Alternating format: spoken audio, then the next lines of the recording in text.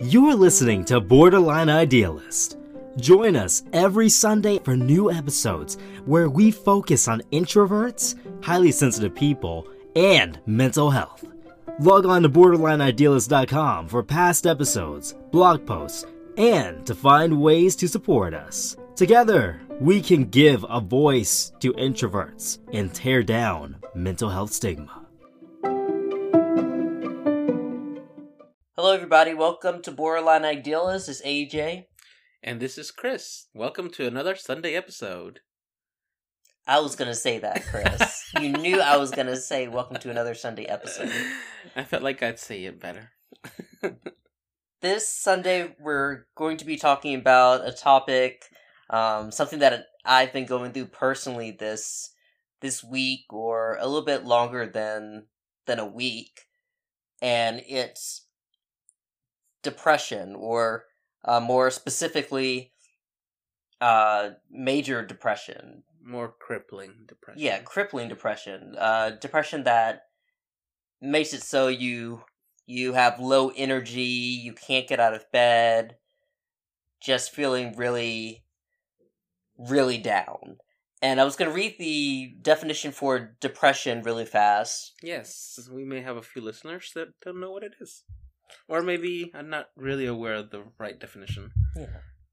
So, depression is a mental disorder characterized by at least 2 weeks of low mood that is present across most situations.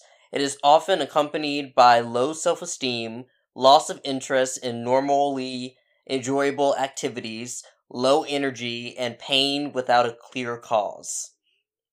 Yep, that's me. So, especially this week, I've had very low energy. It's been hard for me to get out of bed and do anything. I would say over the past year, there's been a couple of weeks like this. Yeah. Where it's been really tough on both of us, but I know especially for you, and getting the most basic things done on a day-to-day basis.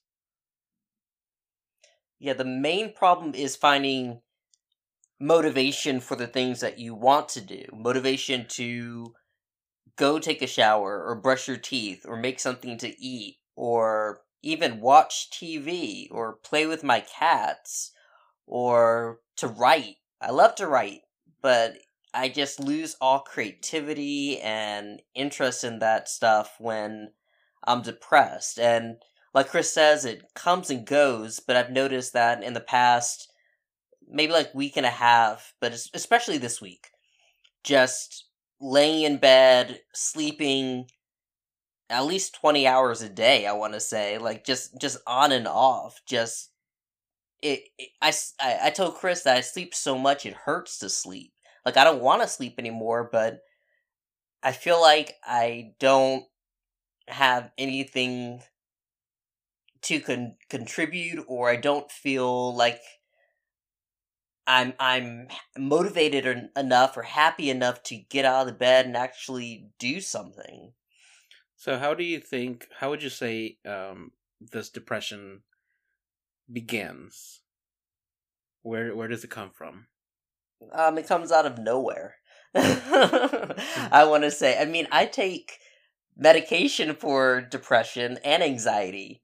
Yeah. And depression do you feel like it helps? It does help. I feel like I'm doing a lot better. I don't have a lot of suicidal thinking, which I used to have a lot of. But I feel like the medicine does help. But sometimes just situations, or I was even doing some research, sometimes the weather can affect your mood. The weather has been really crappy lately. We're located in a little bit of North Atlanta, Georgia. And if you're from around here, we've actually had a listener reach out to us recently who is located here in Atlanta as well. Do you recall the name? Brittany, I believe. Hi, Brittany. Thank you for listening.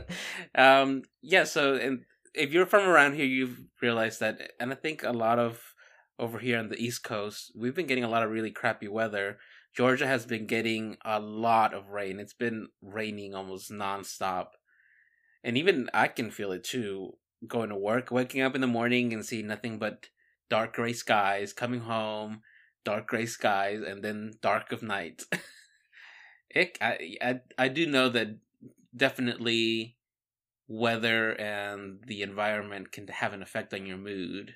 Yeah, there's seasonal depression Yeah. that, from my research, I believe it comes from a lack of sunlight. Yeah, And my friend- especially in the winter, you experience that. I have a friend who's especially acute to the weather changes. Yeah, I was wondering if that's what's going on with me, because I go in and out of depression, but it's been pretty. This week has been, I think, more than usual, harder on you than usual, and it's I think it is a combination of things. How would you? I'm wondering how would you describe to people what it feels like to be depressed? Because a lot of times, it's especially for caregivers or people who are around others who have depression or deal with mental illness. It's hard to understand and to comprehend what people are going through. And even for me, which I'm more aware of what you're going through, it's still hard to wrap my head around everything and really put myself in your shoes directly, And as much as I would like to try to understand and comprehend and relate, I can't always do that.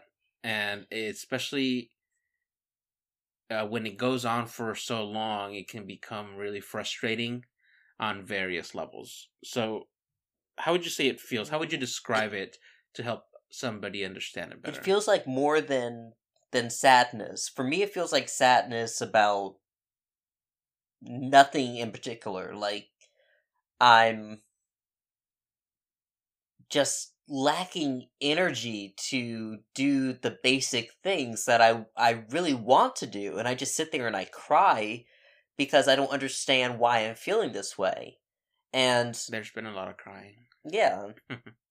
And a lot of times people will be like, oh, just go do this activity, go do that, try to do this, change it up and do that. And you're just like, wait, where do I get the motivation to do, to do anything?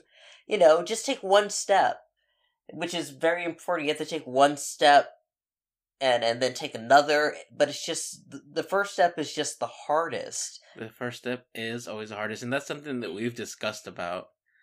Just us on our own, but also you hear from your psychologist and your psychiatrist as well. Yeah, they tell me that I need to exercise, or that I need to, and I don't want to leave the house sometimes. Like, I just feel so bad I don't want to leave the house. So what I've been trying to do is, sometimes I'll be laying down in the bed. I'm like, okay, I'll do 5 push-ups in the bed, or I'll walk down our stairs to the front door and then walk back up, and I'll do that maybe like 5 times. Or I'll try to do something small, and to me that feels like a big step. I don't know, Chris, if that sounds like to you that I'm actually, because I've told Chris I'm gonna walk around the neighborhood, but that seems huge to me. Like, last time I went walking, my legs were burning, and I was so miserable. I was just like, I'm not doing that again. I got it. Instead of walking down around the neighborhood, you could just walk down to the recycling center and throw away our recyclables. Okay, or our trash. That sounds exciting. Yay!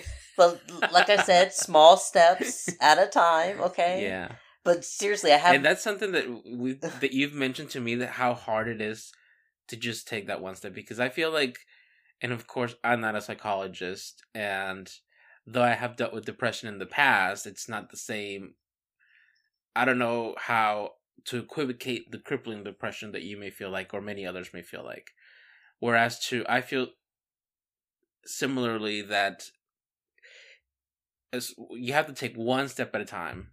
And it's kind of like a child learning to walk or run, how it kind of just becomes something that you have to force yourself to do, that step followed by another step. But then after a while, even though it's hard and it can be really, really tough to take that first step, it's something that becomes a pattern, or it becomes a repetition, sort of. And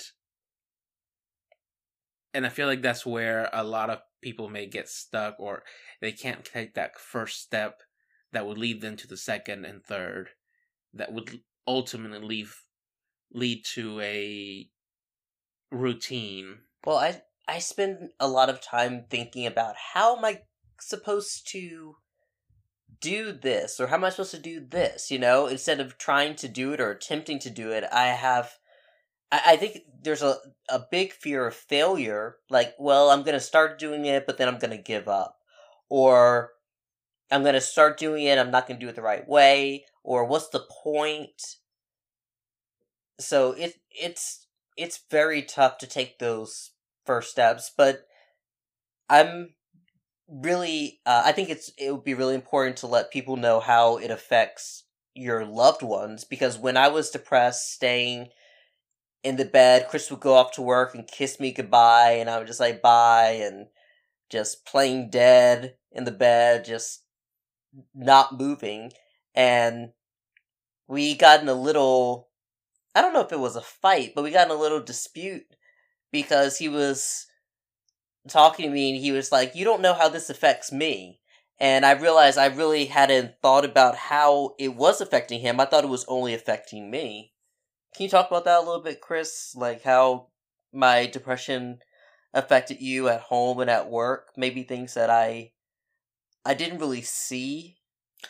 Yeah, and this is something that maybe well, of course, obviously, people that are dealing with depression, they can't really think about other people as much because they're dealing with their own self-preservation or their own self-healing, right? So that can be understandable. But even other people who are maybe family members may not always be attuned to it as well, is that it does take a lot to be a caregiver, especially for someone with mental illness, because there's so many ups and downs. Like before this week or two of really bad depression, you were pretty well. You were doing normal things. You were, it seemed like you were getting progressively better. You were excited about moving and starting a job. And there were so many things that were going on that just made you really excited and ambitious and like you could see the fire in your eye almost, and then all of a sudden you just come crashing down.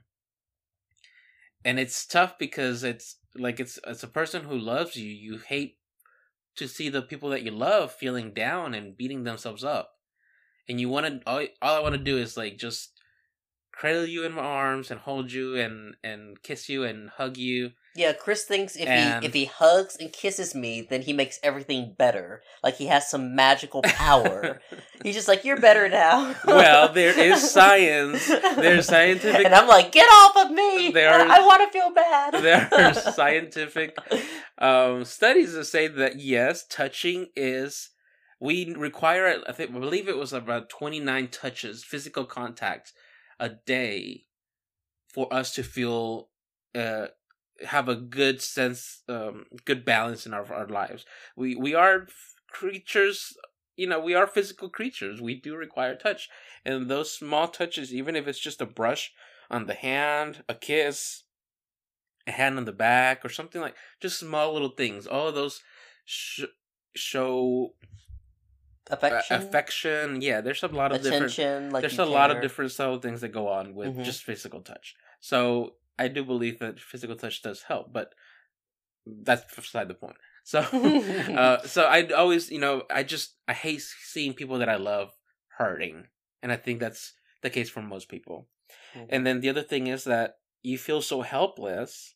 All you want to do is, like for me, I just want to give you an itinerary. Here's what you need to do, and you have this. Like, I just want to plan your whole life, and you just follow it until you are Feel able to better. plan your own things, yeah, and feel better. Once you get into, I feel like once you get into the groove of things, you'll be able to, take off on your own and make your own plans and all of this. So it's really hard because you feel like you have no power or no control over things, and you don't. And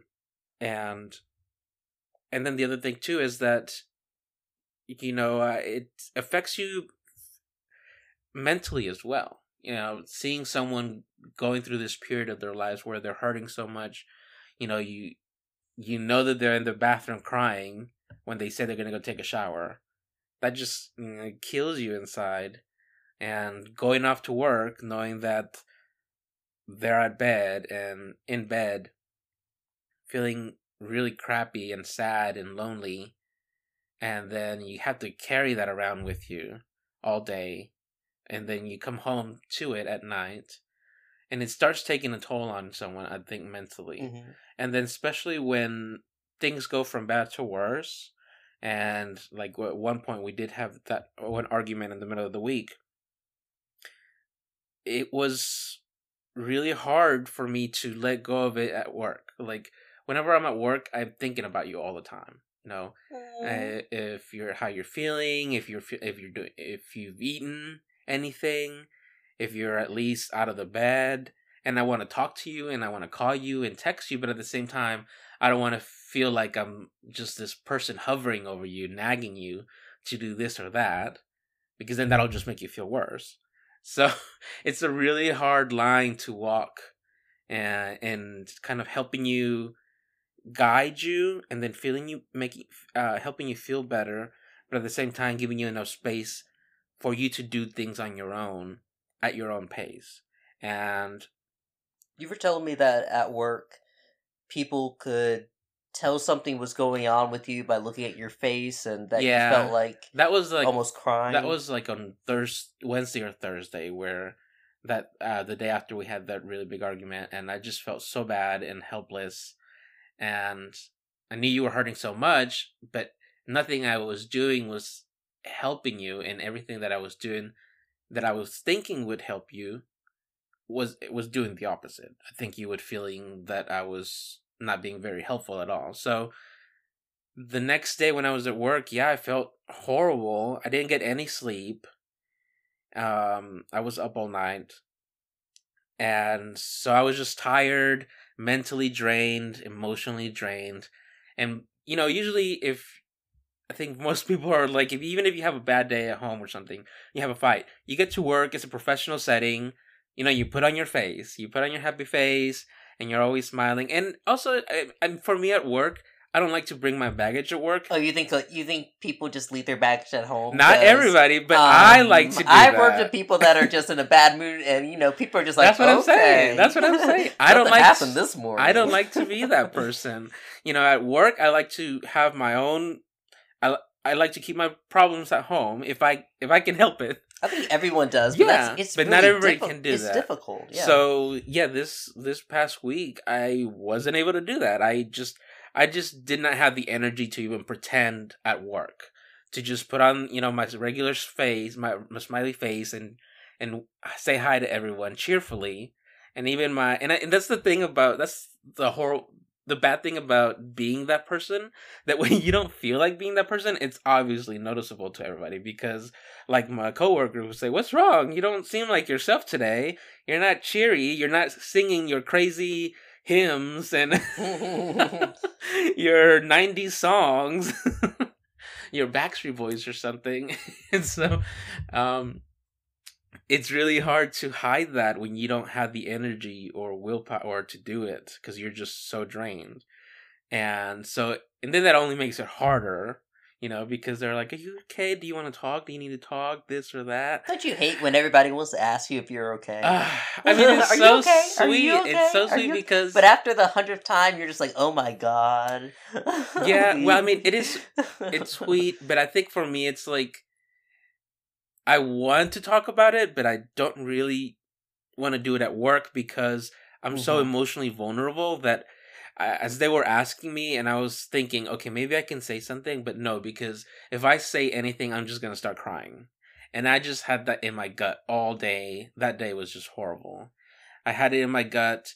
I could feel my tears right behind my eyes. So if anybody like would, ask me one more time and I just speak, I would just say, I'm fine. I would nod. And I think that was probably the most silent I've ever been at work. And you should have wore like a sign around you that says "Don't ask." Yeah. I know, don't ask. We should make a shirt. But when you told me about that, I realized how selfish depression can make you because you're only thinking about yourself. Yeah, because you're under so much pain. A lot of people, that's all they can think about, and I can understand that. And I felt very bad, but I was very frustrated with myself. I was so angry at myself that when you would ask me to do something or would ask me about something, I would blow up at you or just be like, yeah, Chris, it's easy to, I can be very sarcastic. I don't know if you guys can tell, but I can be very sarcastic. God. Okay, I can be a sarcastic asshole. So when Chris asked him, I'm like, yeah, no, it's very easy to do. Yeah, sure, I'll just go and do it. I have all the energy in the world. So I'm just killing him and killing myself. And my eyes hurt from all the rolling that they do. It's hard. It's my defense mechanism. That's what my psychologist tells me. Uh-huh. But it made me realize, how selfish it can make you. And I needed to start thinking a little bit more about what I'm saying to you. But, it's about self-preservation, right? You're trying to take care of yourself. You're trying to get yourself back on your feet. I want to I want to have a job and I want to take care of you and I want to make you happy and I want to make myself happy also. And just all these responsibilities that I can't fulfill. And that's what's really just frustrating the crap out of me. Because... Well, that's how I feel too, because I feel those same frustrations. Because, I can't really have a bad day, because if I have a bad day, I know that's two people down. You're gonna have a horrible day. So, and it's really hard, even just on a regular basis. Like I'm thinking back, coming back home after work, even when I have good days at work, and I come home and I'm like, okay, Christian, you have to be positive. If he has been laying in bed all day, don't say anything negative. Just be positive. Try to be cheery. Try to get him up. Make him dinner or coffee or something. And then I would do that. And then I would bring it to the bed. And you're like, well, I'm not hungry. I'll eat it later. I'm like, I put all that energy and love and, positivity. And then you're not even accepting it. I know somebody's listening to this and they're just like, man, divorce that AJ, man. I need somebody like that.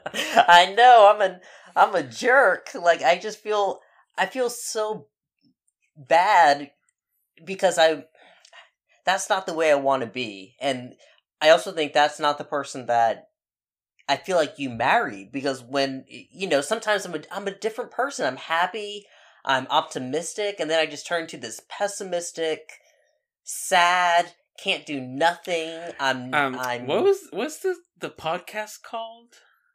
Borderline Idealist. Idealist. Now there's an idea. Are you trying to make a joke or something? I don't understand. Did you just forget for real? Chris has a lot of gray hairs now, so... Oh my god! He looks in the mirror and he was like, I have so many gray hairs! No, I was just mentioning that how you've been so negative lately and pessimistic opposite of maybe it's not opposite of idealist, but an idealist tends to be on the brighter side. Yeah, it seems to be optimistic and try to make things better. Right. So it seems like we've lost a little bit of that idealism. Well, it's still there. And that's why I do this podcast, that's what I'm saying. It seems like this week we've lost some. Like, don't you dare say I'm not an idealist, because Chris would ask me, when I would say I have no motivation, it would be like, well, where do you get the motivation to do the podcast? And I'm like, I don't know. I just want to make the world better. I want people to know. Well, and I think it's also because people are listening and are expecting to hear something from you. Yeah, there's an expectation. Now there's a repetition. There's expectation, and you want to live up to that. Yeah. And that's why I feel like. But it also makes me feel. It makes me feel good. It makes me feel like I'm I'm doing something. Exactly, it makes me feel because great. you're hearing feedback, you're seeing results in our stats for the listenings and people reaching out and things like that. So those are the positive feedback that you get from it, and just so that's sort of like what we've discussed about taking those steps to do something, and then getting a positive feedback. Then that'll make you want to do those steps again, and then some different steps that will give you more So I think that's the goal for step-by-step programs, where you do a step and you get a positive feedback. Say, for example, I get home and you're like, hey, baby, I did the dishes. I'm like, oh, wow, wonderful. Thank you so much. I love you. And I shower you with love. And then, you're like, oh, I like that. Do I? And then you'll do something else. Hey, baby, I folded all the clothes. Oh, my God. I love you so much. Take off all your clothes right now.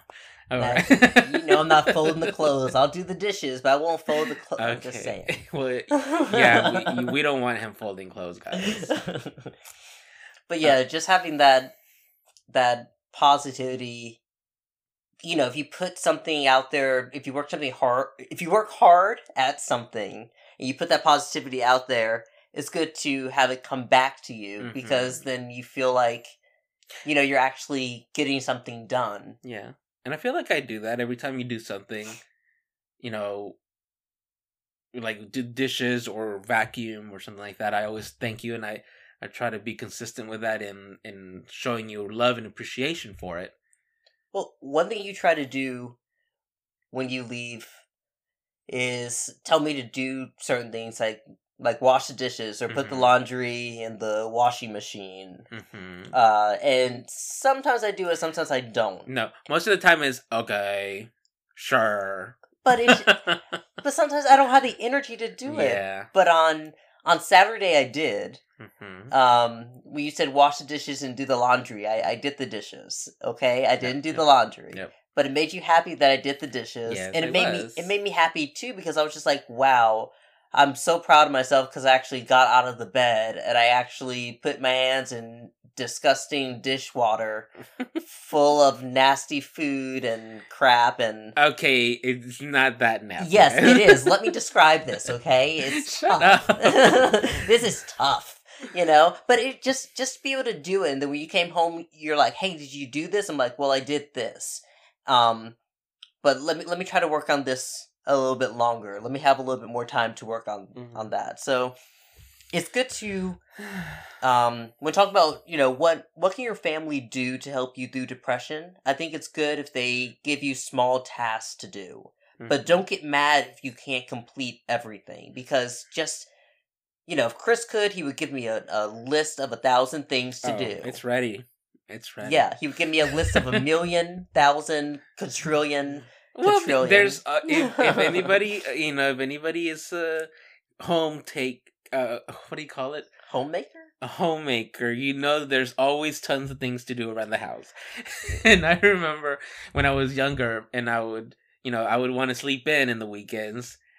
And my mom was like, get up, blah, blah, blah, blah. I'm like, I don't have anything to do. It's the weekend. She's like, oh, you don't have anything to do? Here's a list. That's the wrong thing to say. I never said that to my parents. I have nothing to do. I'm like, okay. I just say, okay. And just walk around like I'm a zombie until they go back downstairs. Oh, God. Okay, I'm just walking around, cleaning up my room. No. But... yeah, there's always a lot of things to do. Yeah, but, And that's what's frustrating when you say, I don't know, there's nothing for me to do. I'm like, I'm looking around and I see everywhere I look, there's something to do. Okay, Chris. Jeez. Or, what else do you think that family can do to help people through depression? If you're living with somebody that's going through depression, one other thing I will say is it's very important that you concentrate on the being emotionally supportive to the person, giving them positive emotions and plenty of love and touch and just being around them, because and that can be one of the hardest things to do, or more frustrating. I don't think it's hard for them to give you love. I think it's frustrating. It can be frustrating for family members or loved ones to... Well, you have to be patient. To constantly give you that validation maybe that you need, and love and attention when, say for example, they ask you to do something which they feel would help you get better, and then you don't do it. And they're like, well, I'm trying to help you, but you're not helping me help you. And that, and even just as in regular terms, it can be really hard for anybody to stay positive all the time. People in their own individual lives have ups and downs of their own.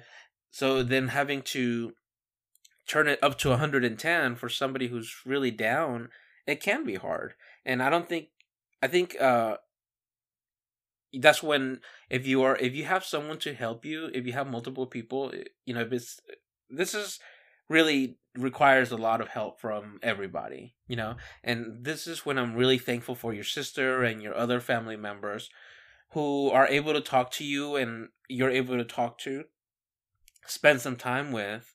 Like, I really like that we live close enough to your sister where you can go to her house every once in a while, especially when you don't feel well, because she provides a little buffer, even within us, where I don't always have to be the person who's always having to try to be that positive, bright, warm light that you need and that you really do require, but it can be really draining on others as well. So I think, definitely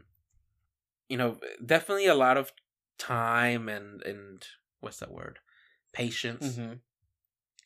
Trying to be positive. I think, yes, giving tasks, small tasks, something that can be achievable, or at the same time, like we've discussed with your doctors as well, is, it doesn't have to be completed that same day or that same hour.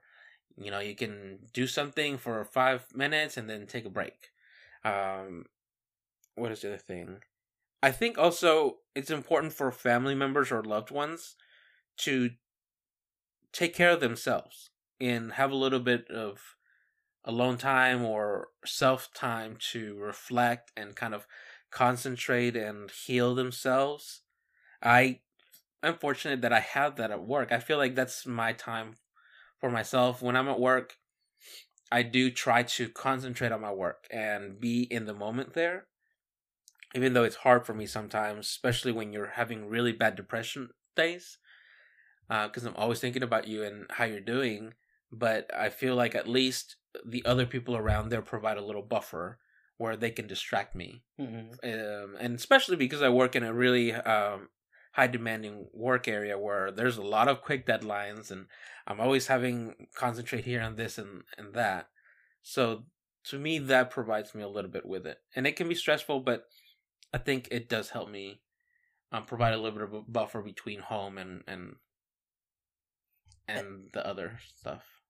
And the last thing I'll say before we go is, if you are the person that's depressed and you have people that are, you're lucky enough to have people that are around you that love you and are supporting you and trying their best to understand, it's very important that you thank them and that you let them know that you appreciate everything that they do. And Chris, I appreciate everything that you do for me, because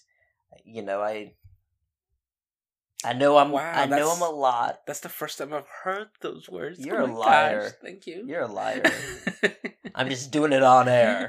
But I know that you do a lot for me, and some things that I can't even do for myself sometimes, but it's just important to say thank you. So thank you, and I love you. You're welcome. Give me a kiss. Kisses. Okay. All right, guys. Well, it's time to retire. So we'll see you next Sunday. It's AJ. And this is Chris. Thank you so much for listening. If you have any thoughts or comments or suggestions, feel free to send us a message, borderlineidealist.com, or you can reach us through Facebook as well. And if you are in the vicinity of iTunes, don't forget to leave us a positive review. We'd really appreciate it. Yeah. It's a really great way to help support the podcast and let more people know about it. All right. Thank you, guys. All right. Take care. See you next Sunday.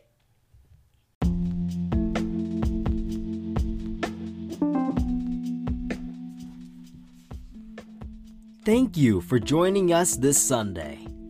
Follow us on our Facebook group and Instagram for more behind the scenes. If you liked the episode, why not help AJ and Chris reach more people and leave an iTunes review to help others discover the podcast? Together, we can defeat mental health stigma.